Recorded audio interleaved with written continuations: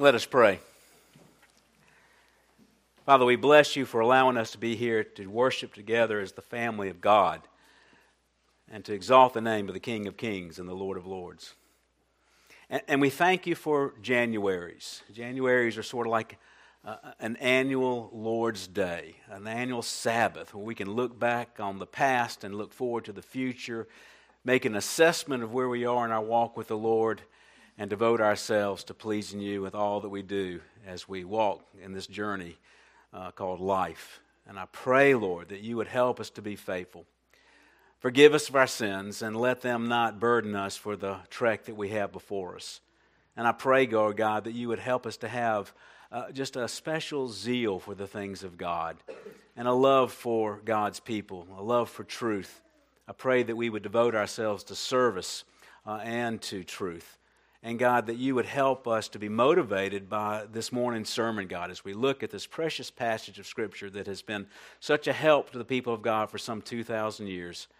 And I pray, God, that you would give us a vision of the heaven to come and help us to live for that heaven to come even while on this earth. We pray this in Christ's name. Amen.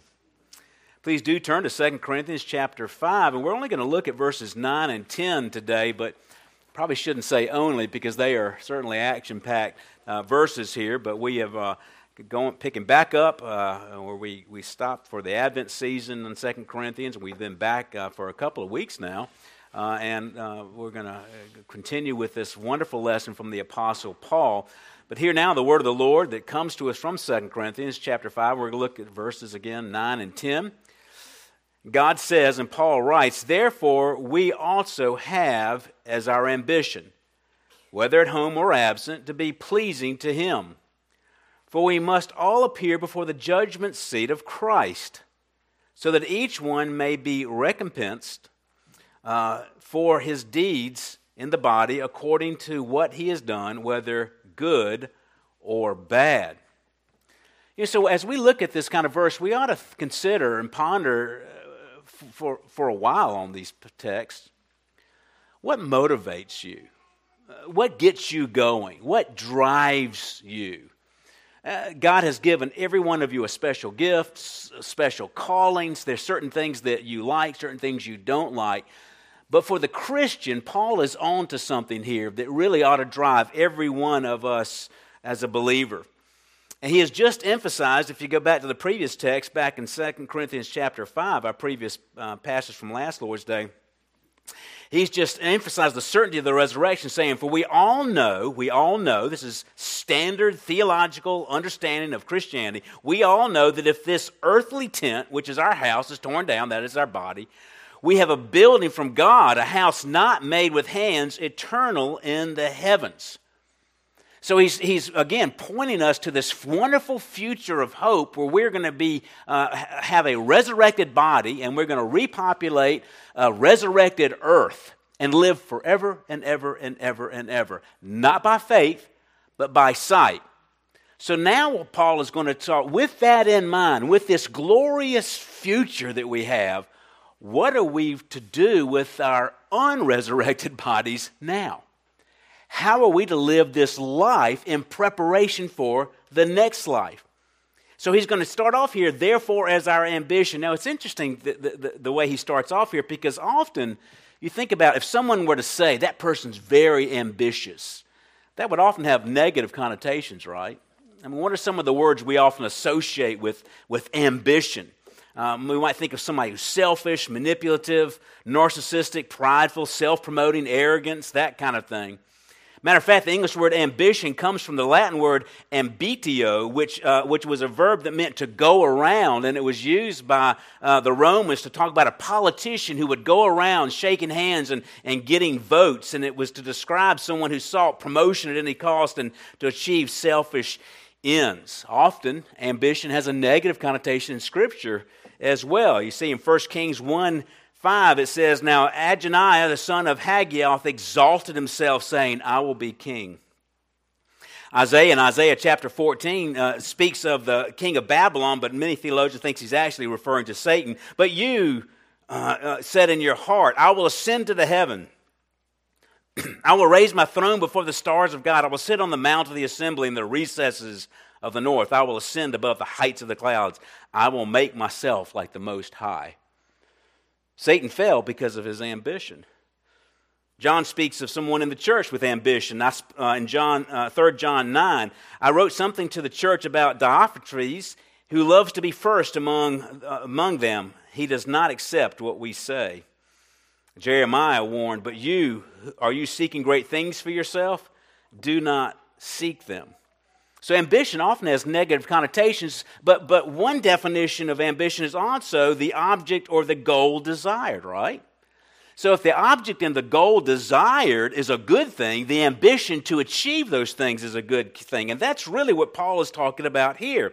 He's saying that we have as our ambition to be pleasing to God. Okay? He's not using the ambition in a negative sense, but actually in a very positive sense. As a matter of fact, this idea of this term, have as our ambition, in the Greek is philo time omai, which means philos, love, and time, honor. So we're to love honor.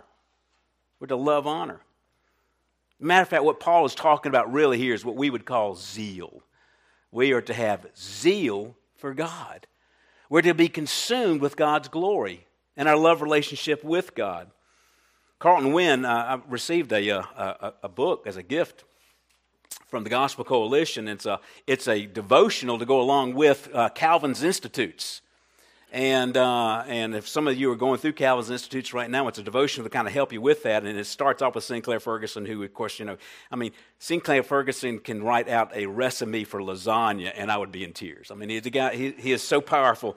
But Carlton Wynn, who wrote the preface to this Zeal for Godliness book, said this: zeal for godliness is nothing less than zeal for the glory of God. It is the burning desire to please the Lord at all times, in all things, at all costs. It is single-handed, soul-consuming pursuit of the heavenly prize of our salvation. Wow, that's a great definition, isn't it? Well, we often don't feel that way, though, do we? We are often distracted by the things of this world. So Paul is reminding us that what we are to have is our ambition. So my hope is, as we look at these two short verses today, you're going to get a sense of what holy ambition ought to look like, and that you're going to make this your goal for the coming new year here.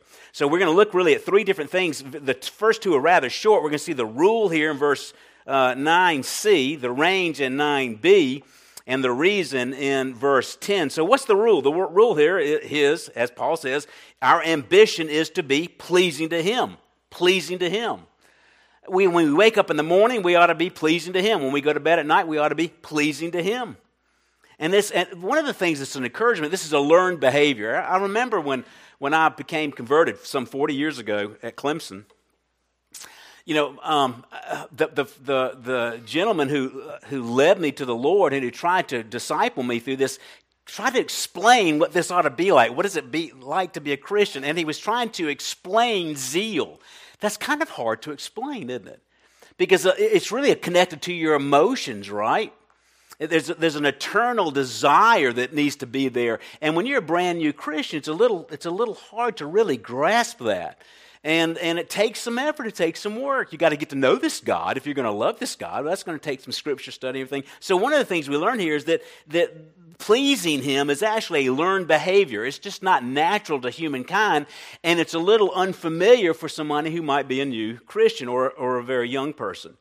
Ephesians 5, 9 through 11 says, walk as children of light, trying to learn what is pleasing to the Lord. So it's a learned behavior, trying to learn what is pleasing to the Lord. Do not participate in the unfruitful deeds of darkness. So we're never going to be completely there, but this ought to be a growing daily, hourly, minutely ambition is to be pleasing to the Lord. And we know what that looks like in many ways. It means, for instance, being here. We have a couple that drove from North Dakota to be at church today. That's pleasing to the Lord, right?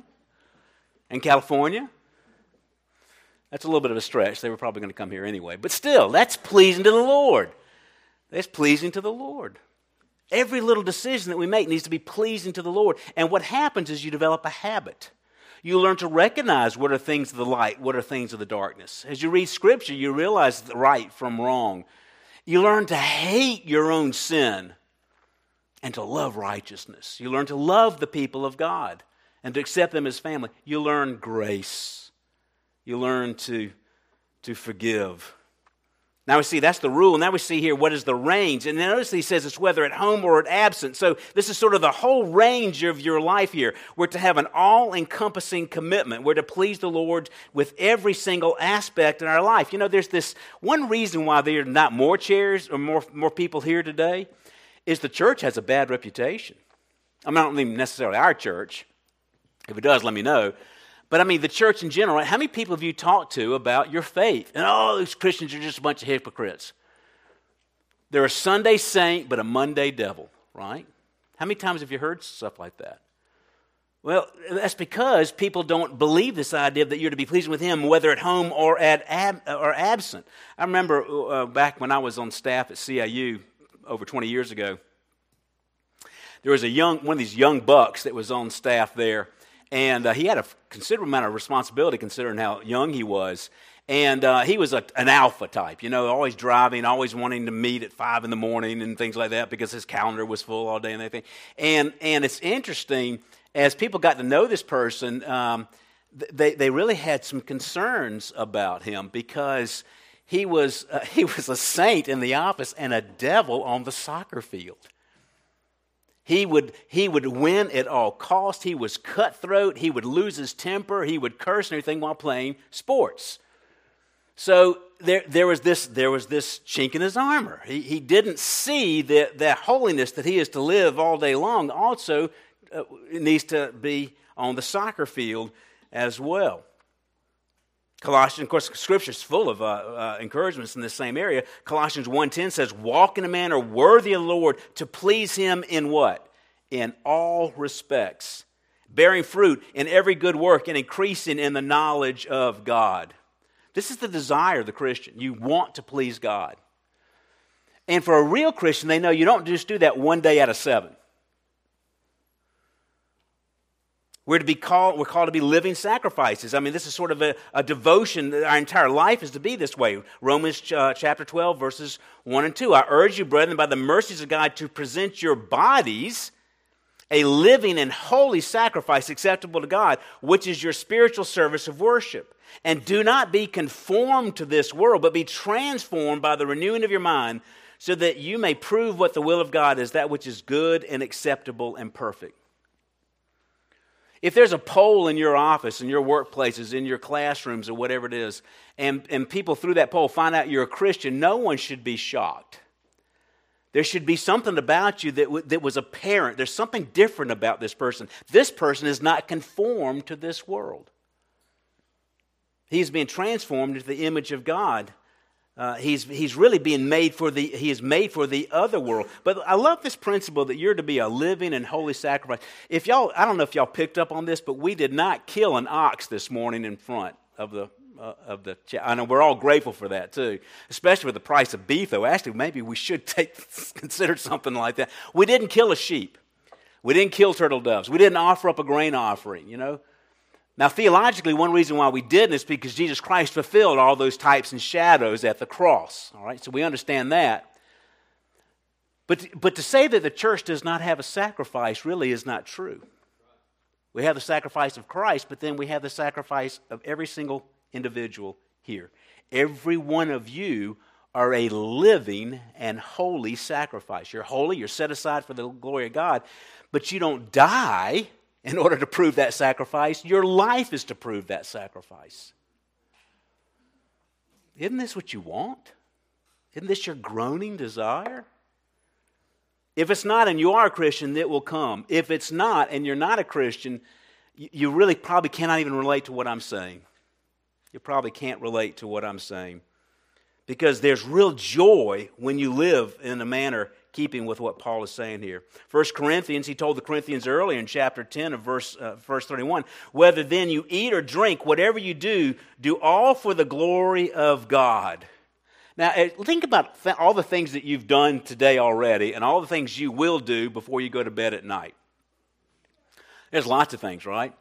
Is there anything more basic, more common to what you've done today, what you will do tomorrow, what you will do Tuesday, what you'll do, than eating and drinking? Eating and drinking? Again, Christianity is not just a Sunday thing. It's not just worship. It's just not reading the Bible. It's not going around with a fish on the back of your minivan. It's literally eating and drinking. Eating and drinking.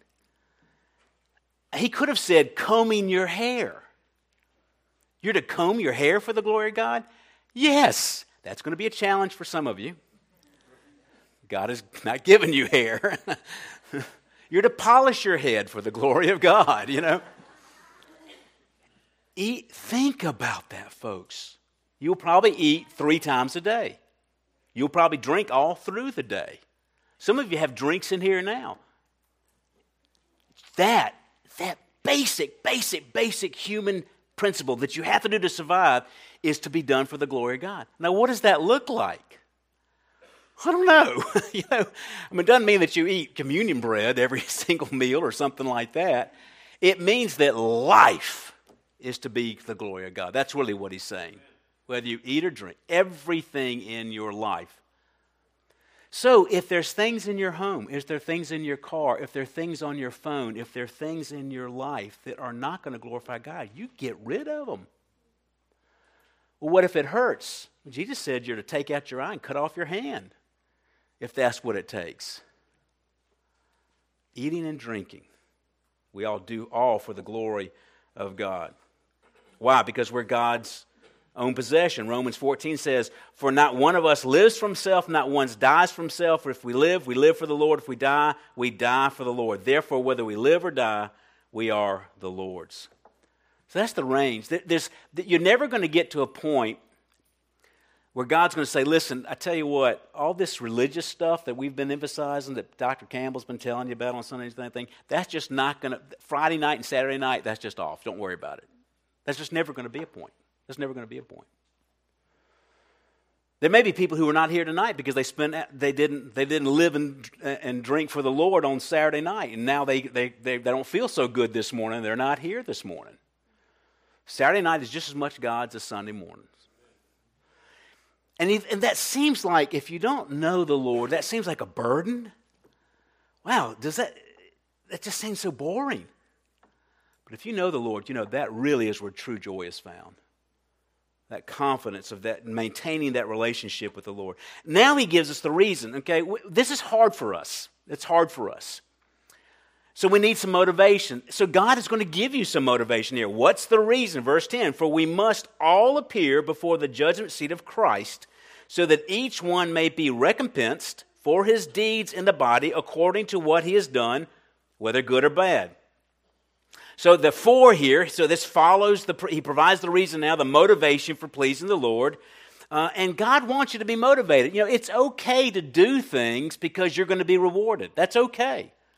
If it wasn't okay, God wouldn't tell you what the reward would be, but he's telling you what the reward would be. So what will motivate you? You know, because what he's working on right now is not success, but motives. Why do you eat and drink for the Lord?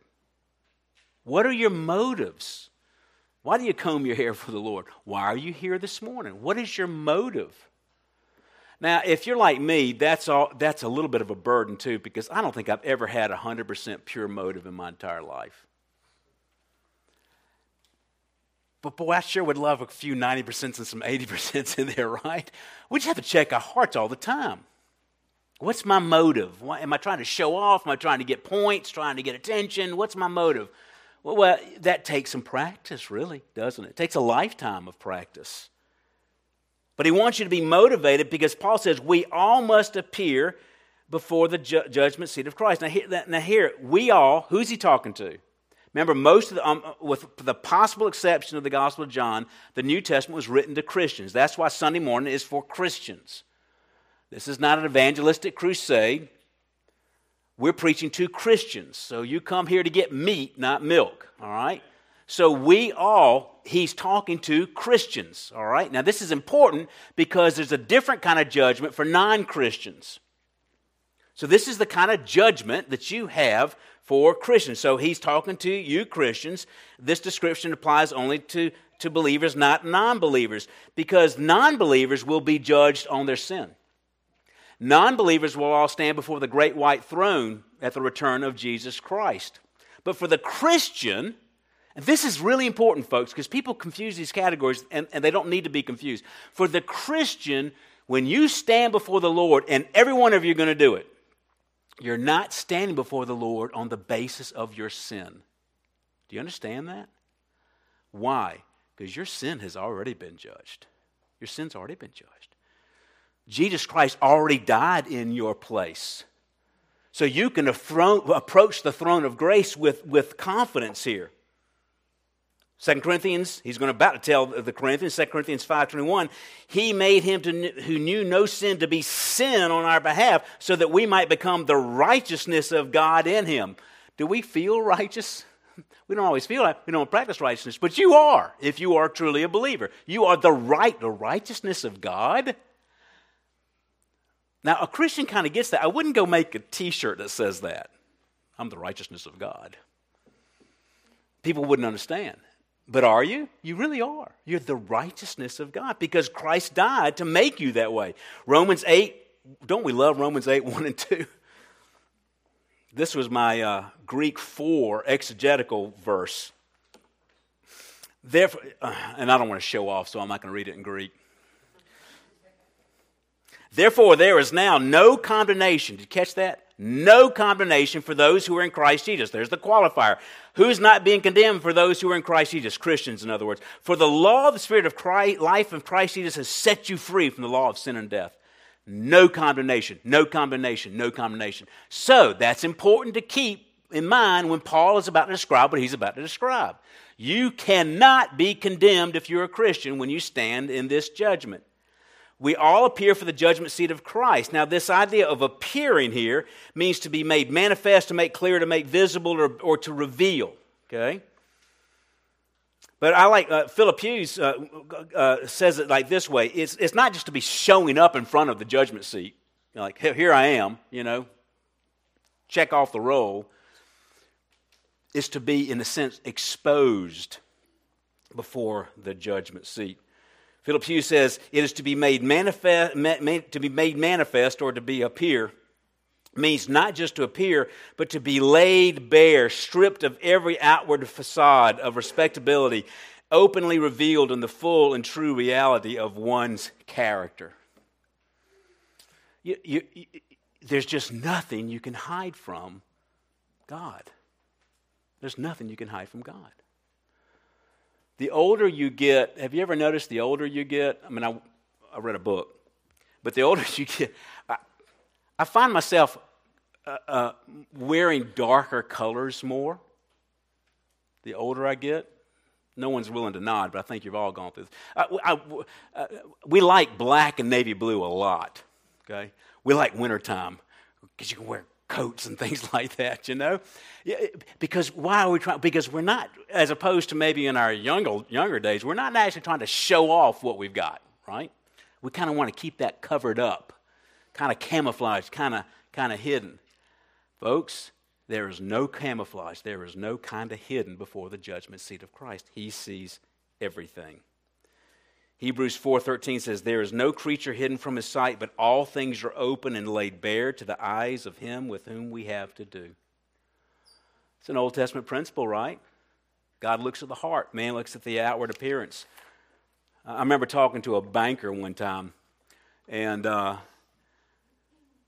he said, you would be amazed, all these hot shots in Columbia society, these people who think own everything and have so much money, and they drive around in the expensive cars, and they have the multiple vacations. He says, you would not believe how much debt these people are in. Catastrophic levels of debt. Their outward appearance is of incredible success, but the banker knows. The banker knows that whole thing's on the credit card. Jesus Christ knows. Jesus Christ knows. This idea of judgment seat is profound. The word is bema. In the simplest definition, it's a raised platform, what we would call a dais. But it refers to a judicial bench in this context. And the Corinthians would have really understood what Paul talks about this. You understand what he's talking about. But Paul, literally, in Corinth, Paul stood before the bema of the authorities of Corinth, Acts chapter 18. But while Gallio was proconsul of Achaia, the Jews with one accord rose up against Paul and brought him before the bema, before the judgment seat, saying, "This man persuades men to worship God contrary to the law." But when Paul was about to open his mouth, Gallio said to the Jews, "If it were a matter of wrong or of a vicious crime, O Jews, it would be reasonable for me to put up with you. But if there are questions about words and names of your own law, look to that yourself. I am unwilling to be a judge in these matters." And he drove them away from the bema, from the judgment seat. And they all took hold of Sosthenes, the leader of the synagogue, and began beating him in front of the bema, the judgment seat. But Gallio was not concerned about any of these things. I think maybe that's one reason why Paul reminds them of this, because the members of the church were there with Paul when they saw him standing before the judgment seat. You know what's interesting? Look at me. I'm on a bema, behind a pulpit. Have you ever been to a court? You ever been jury? Hopefully you haven't stood before, but maybe you have. You may have been to a court. What did the judge wear? Doesn't it look like what I'm wearing right now? A robe? Every Sunday when you come to church, this is a reminder. It's kind of a this world reminder of what it is ultimately you're going to be standing before. One day, every one of you are going to be standing before the bema of Christ. It's not going to be Pastor Campbell in front of you. It's going to be Christ himself, robed in righteousness. And the standard is that book that always is in front of this pulpit. That's kind of sobering. We need to be sober every now and then, right? And that's going to happen to every one of us. Why wait till years from now to start getting ready for that? This is an inevitability. This is what Paul's trying to do. But he's trying to motivate you in a very positive sense. Romans 14, he says, we will all stand before the judgment seat of God. So it's the judgment seat of Christ. It's also a judgment seat of God. God gives the delegated authority to Christ to judge all of these matters. But what's the reason for that? So that, there's our reason, right? There's our clause, so that each one may be recompensed, compensated for his deeds in the body. Notice this is each one. It's a very personal thing. I've literally had people pretty much tell me they're going to get into heaven because their uncle was a Methodist minister. I mean, they didn't say that, but that's what they were implying. I don't need to do all that. My uncle's, Uncle Willie's going to be at the gate? He's okay. He's a Methodist. It's just not going to happen that way. But people they delude themselves, but each one of us, every one of individual is going to be there. And what's going to happen? We're going to be recompensed. We're going to be compensated. It means to give back what is due, whether it's a reward or something else. So he's trying to emphasize here, in their resurrected bodies, one of the first things that's going to happen is you're actually going to stand with your resurrected body before the judgment seat of Christ. And then you're going to be judged by the deeds you did in the body in this life, according to everything he has done. Everything he has done. I don't even know how that's possible, except that it's a God thing. I can't hardly remember what I did yesterday. You ever have anything? What did you eat Wednesday night? I don't know. But God does. God knows everything we've done, everything we've said, every single motive we've ever had. And this is what he's trying to wake them up to. It's a good investment to live for this moment, whether good or bad. Now, this is important. Some of you have English Standard Version Bible, which generally is, I really like that. But I don't think that the translation maybe here is as good as it could be, because New English Standard says good or evil. New American Standard says good or bad. And the reason why this is important is because the word bad here is not translated kakos or poneros, which is usually the word for moral evil, but phoulos, which means worthless or useless. So he's not talking about the moral evils. He's talking about those things that just had no profit. They were worthless. They were useless. So you're going to be rewarded for the good things, and you're going to lack reward for the worthless, the useless things, the things where you just wasted your life. or wasted the moments. You know, one of the downsides of having a confession on Sundays is it brings back up sins that we've already confessed and that we're just tired of the shame. You know, we're embarrassed about that. But when you're confessing your sins, don't you think, what a stupid thing I did. Why did I do that again? What a waste of time. It was just worthless. Worthless. Because in your body, you have opportunity to do things that have worth, and you have opportunity to do things that are worthless. So somehow, God is going to bring all this up before us, and we're going to be rewarded based on what happens here. But again, it's not based on success. It's based on motive. It's based on motive. You ever see that movie, Rudy, with Samwise Gamgee in it? This just popped in my mind, so it's probably going to be a serious mistake as an illustration. But Rudy, it's Notre Dame, and Rudy was like one of the favorites on the team. He never got to play, but he got to play, and he ended up sacking the quarterback, okay? So Rudy was brought into the game, and his team loved him, not because he was that good a football player. He wasn't that good a football player. But he had burn. He had soul. He had motive. And he had motivation. There are missionaries who labor on the fields for 20 years and never see a convert. There will be no less in their reward because no one gets saved. Because their motive was to see conversion. There are those of us who are doing everything we possibly can to raise Christian children. And some of the children may not get saved. But what did you do to try to get them to that point? But they're their own moral agents. They have to make that decision. Motive, folks. That's really what he's looking at here. Paul says in 1 Corinthians 4, he really has to emphasize the Corinthians because the Corinthians, they're just so stinking worldly. They're just like Americans. He says here in 1 Corinthians 4, therefore do not go on passing judgment for the time, but wait until the Lord comes, who will bring to light the things hidden in the darkness and disclose the motives of men's hearts. Then each man's praise will come to him from God. That's why bitterness is so dangerous and why it defiles many. That's why unforgiveness is so dangerous. That's why lust is so dangerous. Because it's all about motives. And then we stand before the judgment seat of Christ. There's a scrutiny that happens there when we stand before Him.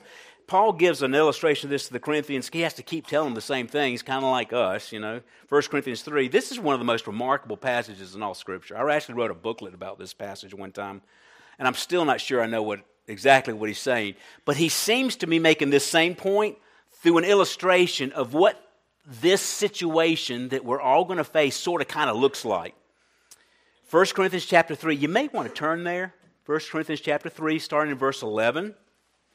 This is one of those where you want to mark in your Bible, and when you're filled with self-pity, and when you're filled with anxiety and doubt and everything, you just go back and read this. And when that tithe check really hurts, or whatever it might be, and you don't want to get up on Sunday, you go back and read this and remember what it's all about. 1 Corinthians chapter 3, verse 11. He's talking about the church is the context here, but it applies to us, just our life in general. For no man can lay a foundation other than the one which is laid, which is Jesus Christ. So Christ is the foundation of the church. But we're to build on that foundation. If any man builds on the foundation with gold, silver, precious stones, wood, hay, straw, each man's work will become evident, for the day will show it, because it is to be revealed with fire, and the fire itself will test the quality of each man's work. If any man's work which is built on it remains, he will receive a reward. If any man's work is burned up, he will suffer loss, but he himself will be saved, yet as through fire. Now, what does that mean? I will attempt to give you kind of what I think it means. He's going back to the same. He's talking about the same situation here. You all believers stand before the Lord. Our life is opened up, and it almost sounds theatric, doesn't it? Like a movie or a play. Your life, a video or a hologram, I don't know, of your life, and you're in a courtroom, there's probably angels around, your life flashes up. And there's this fire. Fire is often used for judgment. There's a judgment that evaluates each one of those motives that you've had your entire life. And the ones that were worthless, wood, hay, and straw. Anybody, we got a lot of engineers in this church. Have you ever built a building with a foundation of hay? That doesn't work. I wouldn't want to do much with a foundation of wood either. Right? You've got to have a solid foundation. Everything that wasn't gold, silver, precious stones burns up, just like wood, hay, and straw does, right? That burns up easily. But the gold doesn't, the jewels doesn't.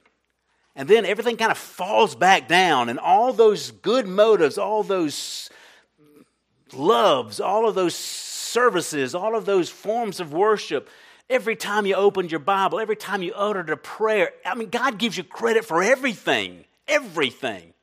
Some of you are billionaires. And He gives you that, and He gives you rewards based on that. That motivates me. That really motivates me. It also scares me a little bit,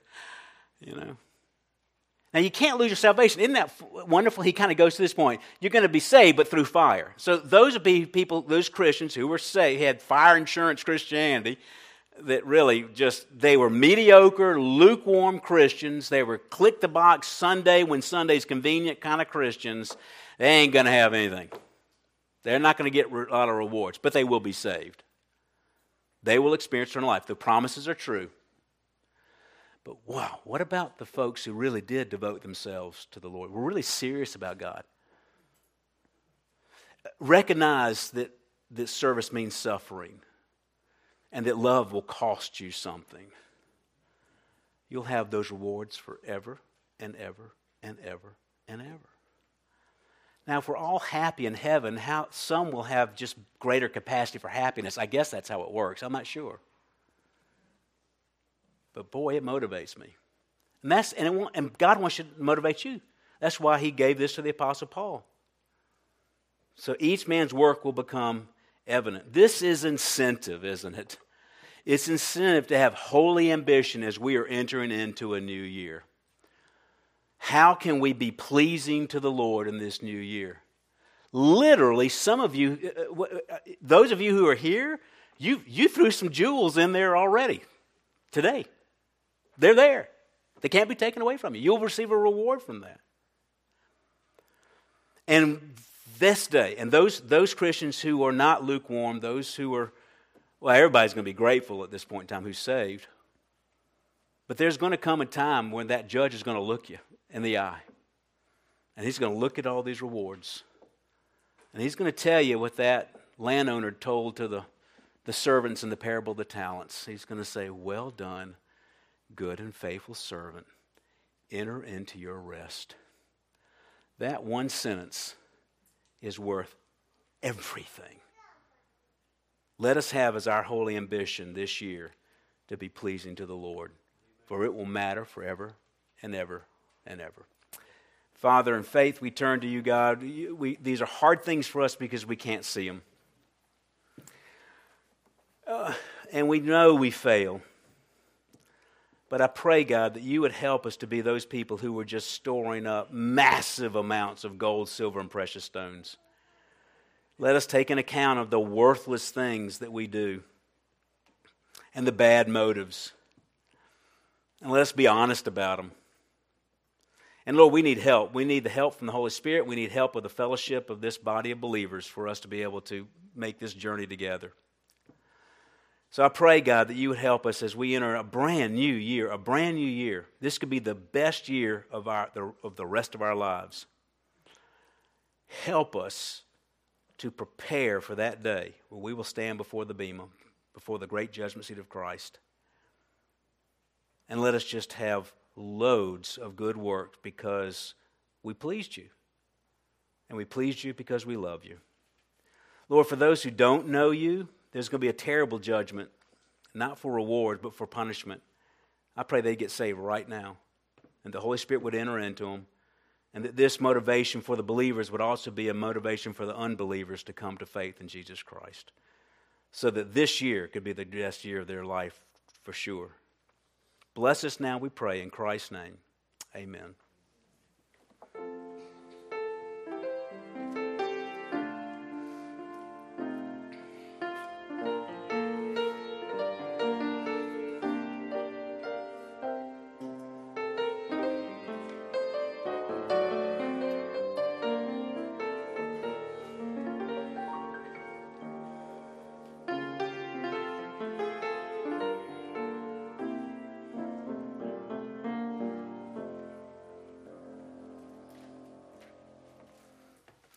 You'll notice in your bulletin, normally we sing a hymn at this time, but you notice that we have something called covenant renewal. This is nothing other than a reminder of what does it mean to be a Christian. And we like to do this the first or second Sunday of the new year because it's a time for new beginnings, and it's a time to have a fresh start. So I would encourage you to look at the covenant renewal you have in your bulletin. It's probably appropriate for us to stand